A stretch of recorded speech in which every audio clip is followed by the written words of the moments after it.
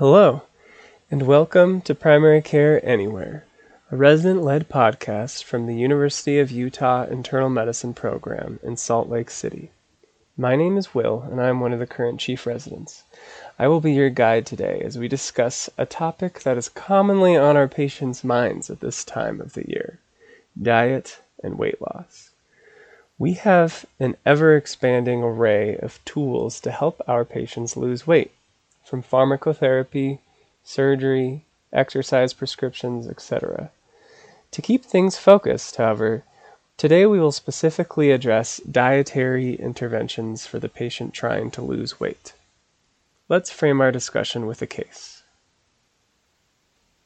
Your patient is a 42-year-old with past medical history of GERD, prediabetes, obesity, and hypertension who presents to your clinic for a routine follow-up appointment.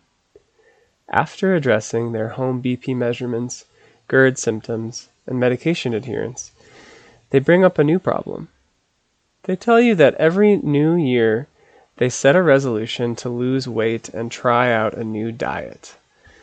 They mention how these fad diets are really complicated. They often end up getting overwhelmed, feel too busy, stop their diet, and gain more weight when it comes around to the next New Year's. They mentioned this year that they have a coworker who has lost 30 pounds on something called intermittent fasting. They ask you if that's the right diet for them. So, we've got 3 excellent segments today from current residents Dylan, Keegan, and Joel, diving into what literature is out there on dietary interventions for weight loss. But first, let's explore some key basic principles of how to effectively counsel patients on weight loss. First and foremost, be sensitive to the stigma and discrimination that is directed against obese individuals by our society. Reflect on your own implicit bias and take action to change your language and clinical space to combat it. Treat obesity management as what it is: chronic disease management. In light of this stigma and discrimination, empathic communication is even more important than in some other situations. Using active listening skills to develop a sense of mutual understanding and partnership is the backbone to successful discussion of weight loss in the clinic. Now that we feel comfortable addressing weight loss, let's hear about what to include in our counseling. Take it away, residents.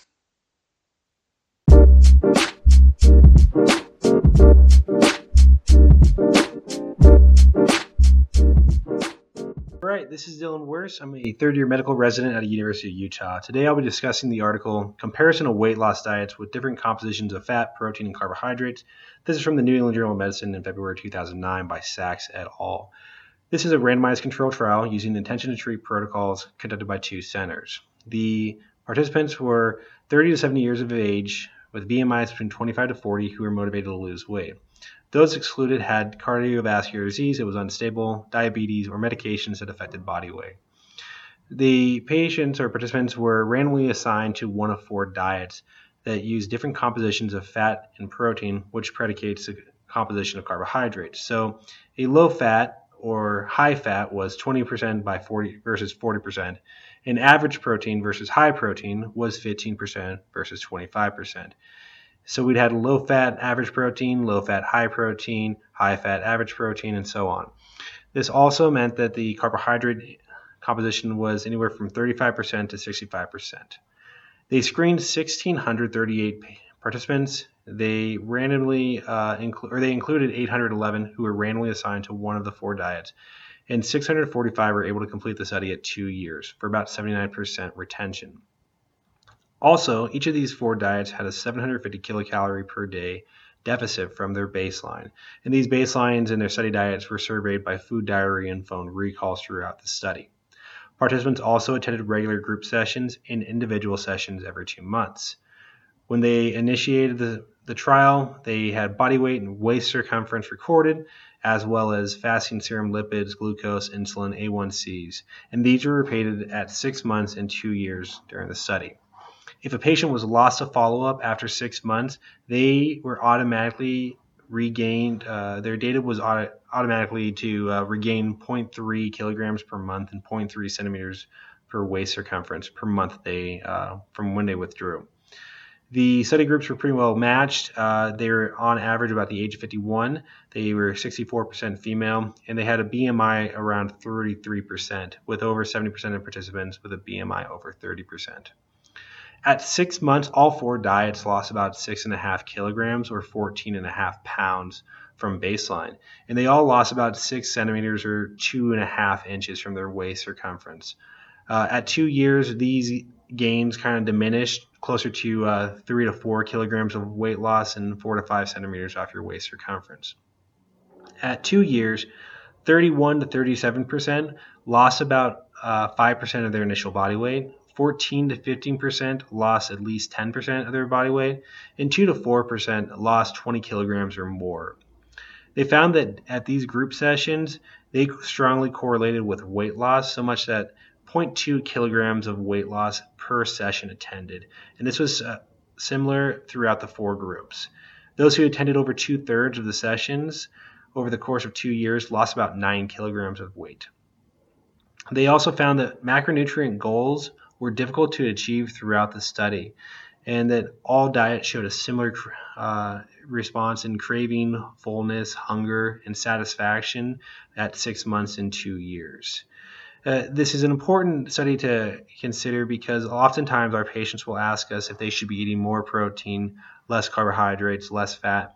And this is a study that would kind of bolster our argument that the most important thing that we can do is have a caloric deficit if we really want to have weight loss. And the most important thing is sticking to the diet. So a diet that you already enjoy, just less of it, might be a better option for sustained weight loss.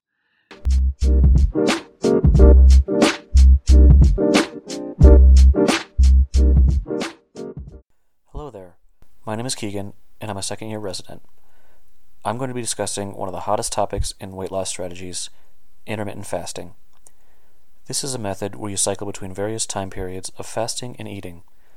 This strategy has become increasingly popular over the last decade, with millions of books promoting the idea. I've even tried it myself. Despite its popularity, there have been limited studies regarding the efficacy of these weight loss strategies, and we'll be going over a few of them. There are different methods of intermittent fasting, including what's called time-restricted fasting, or only eating between certain hours of the day.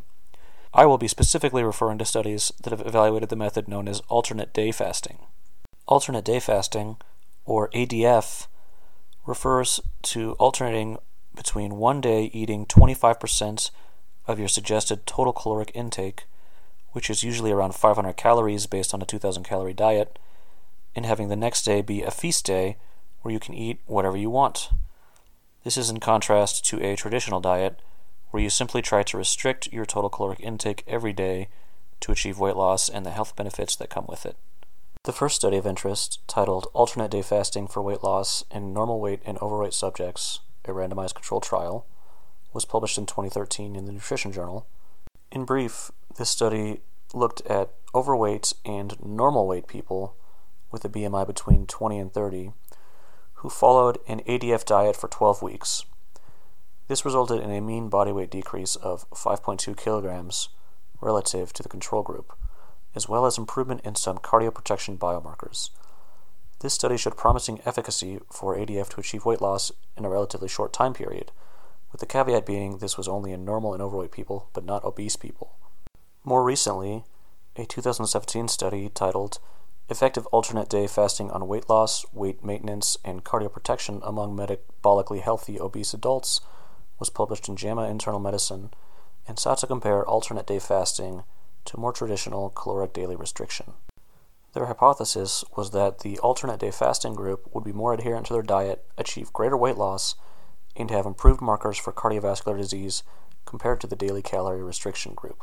They followed 100 participants between the ages of 18 and 65 with a BMI between 25 and 40 and a sedentary lifestyle. They were divided evenly between an alternate daily fasting group, a daily calorie restriction group, and a no-intervention control group and followed for 1 year. The alternate day fasting group restricted their caloric intake to 25% of their baseline caloric needs, or about 500 calories, as one lunch on their fast days. The following day, they would eat 125% of their baseline caloric intake, split between 3 meals. The daily calorie restriction group consumed 75% of their baseline caloric needs every day, split between 3 meals. The results of the study showed that their primary outcome of weight loss was not significantly different between the alternate day fasting groups, who achieved negative 6% body weight change, and the calorie restriction group, who achieved negative 5.3% body weight change relative to the control groups. Participants in the ADF group were found to have significantly higher HDL levels at 6 months and LDL levels at 12 months. Otherwise, there was no significant difference in the intervention groups in blood pressure, heart rate, triglycerides, fasting glucose, fasting insulin, insulin resistance, CRP, or homocysteine concentrations at months 6 or 12. This study concluded that alternate day fasting did not produce superior diet adherence, weight loss, weight maintenance, or improvement in risk indicators for cardiovascular disease compared with a traditional daily calorie restriction. Of note, they predominantly enrolled metabolically healthy, obese individuals in the study, which may have hindered their ability to produce greater improvement in measures of cardiovascular disease. One of the initial assumptions of the study was that it would be easier to more severely restrict calories every other day compared to restricting them at a moderate level every day, but this appears to not be the case, as more of the alternate day fasting participants were dissatisfied with the diet and withdrew from the study early. Ultimately, alternate day fasting may be less sustainable in the long term compared with daily calorie restriction. When discussing weight loss strategies with your patients, you now have some knowledge of the efficacy of intermittent fasting to back up your suggestions. Some of your patients may be interested and want to try these intermittent fasting diets that their friends told them about to achieve weight loss, and based on these studies, similar weight loss can be achieved, but it may be harder to maintain. Thank you for listening.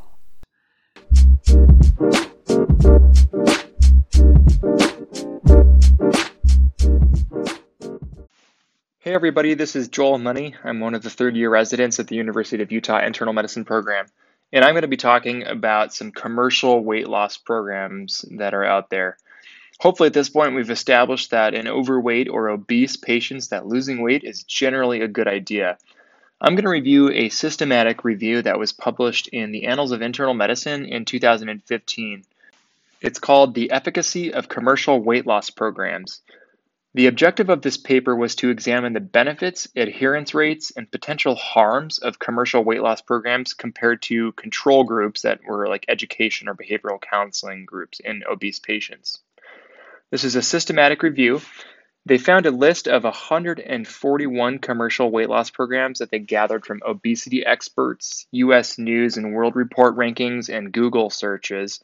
And they wanted to include programs that emphasize just nutrition, so things like diet changes, meal replacements, or both, as well as behavioral counseling, social support components with or without physical activity. They excluded programs that focused on components other than weight loss, for example, like wellness or food addiction kind of stuff. And they also excluded programs that promoted medications, supplements, or that weren't available in the United States. So with those criteria, they found 32 programs and then ultimately ended up searching Medline and Cochrane as well as the program websites themselves for trials from the dates of 2002 to 2014. The main inclusion criteria for their Medline and Cochrane searches was randomized controlled trials of 12 weeks duration at least. The primary outcome they were interested in was mean percent of weight change, and secondary outcomes was percent of patients achieving weight loss of at least 5% in their controlled trials. They used the Cochrane collaborations tool to assess risk of bias. So they ended up finding 4,000 papers that were gathered from Medline and Cochrane databases. And based on their inclusion and exclusion criteria, they narrowed it down to 45 trials and 62 papers that represented 11 commercial weight loss programs. And those programs, if you're interested, include Weight Watchers, Jenny Craig, Nutrisystem, HMR, Medifast, Optifast, Atkins, Biggest Loser Club, eDiets, Lose It, and Slim Fast. The age range of the patients included in the systematic review were 37 to 57, and the majority were female.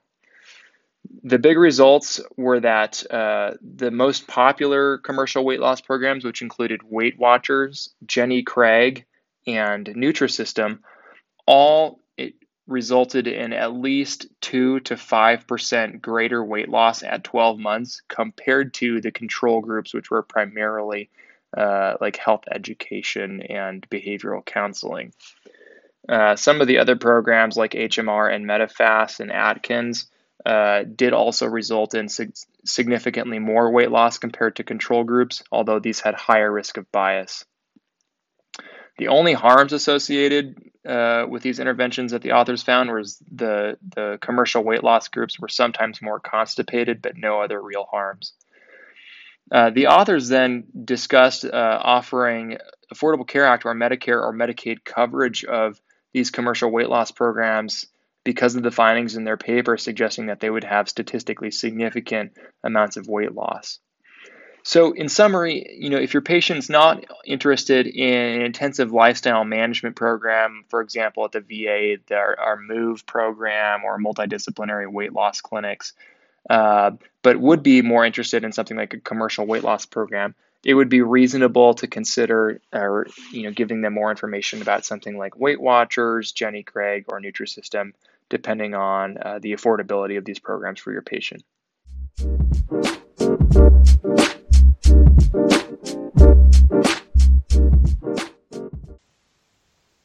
Thanks, guys.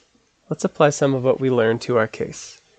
Using your excellent listening and empathic communication skills, you recognize your patient's courage embracing what can be a difficult subject and acknowledge their frustration and feelings of failure, despite good intentions. You emphasize that the two of you can work together to create a diet plan that is personalized to their preferences, abilities, and current capacity. You then elicit the patient's food preferences and create a diet plan that is focused on caloric restriction of foods that they prefer to eat. You advise that intermittent fasting can be effective, but is not necessarily superior to traditional daily caloric restriction. You finally communicate that certain commercial programs can be worthwhile and result in improved weight loss if the patient has financial capacity to use them. So, let's recap our main takeaways. We do not have convincing data to support one macronutrient predominant diet over another. What is most important is a caloric deficit and a patient's likelihood of maintaining adherence to their chosen diet. Participation in a structured, group-based approach correlates with increased weight loss and maintenance.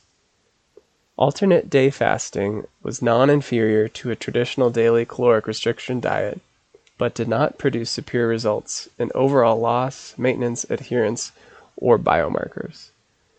Finally, RCT data supports increased efficacy of some commercial weight loss programs compared to control groups, with the caveat that they do cost more money. All right, that wraps things up. Thanks again for listening to Primary Care Anywhere. Bye!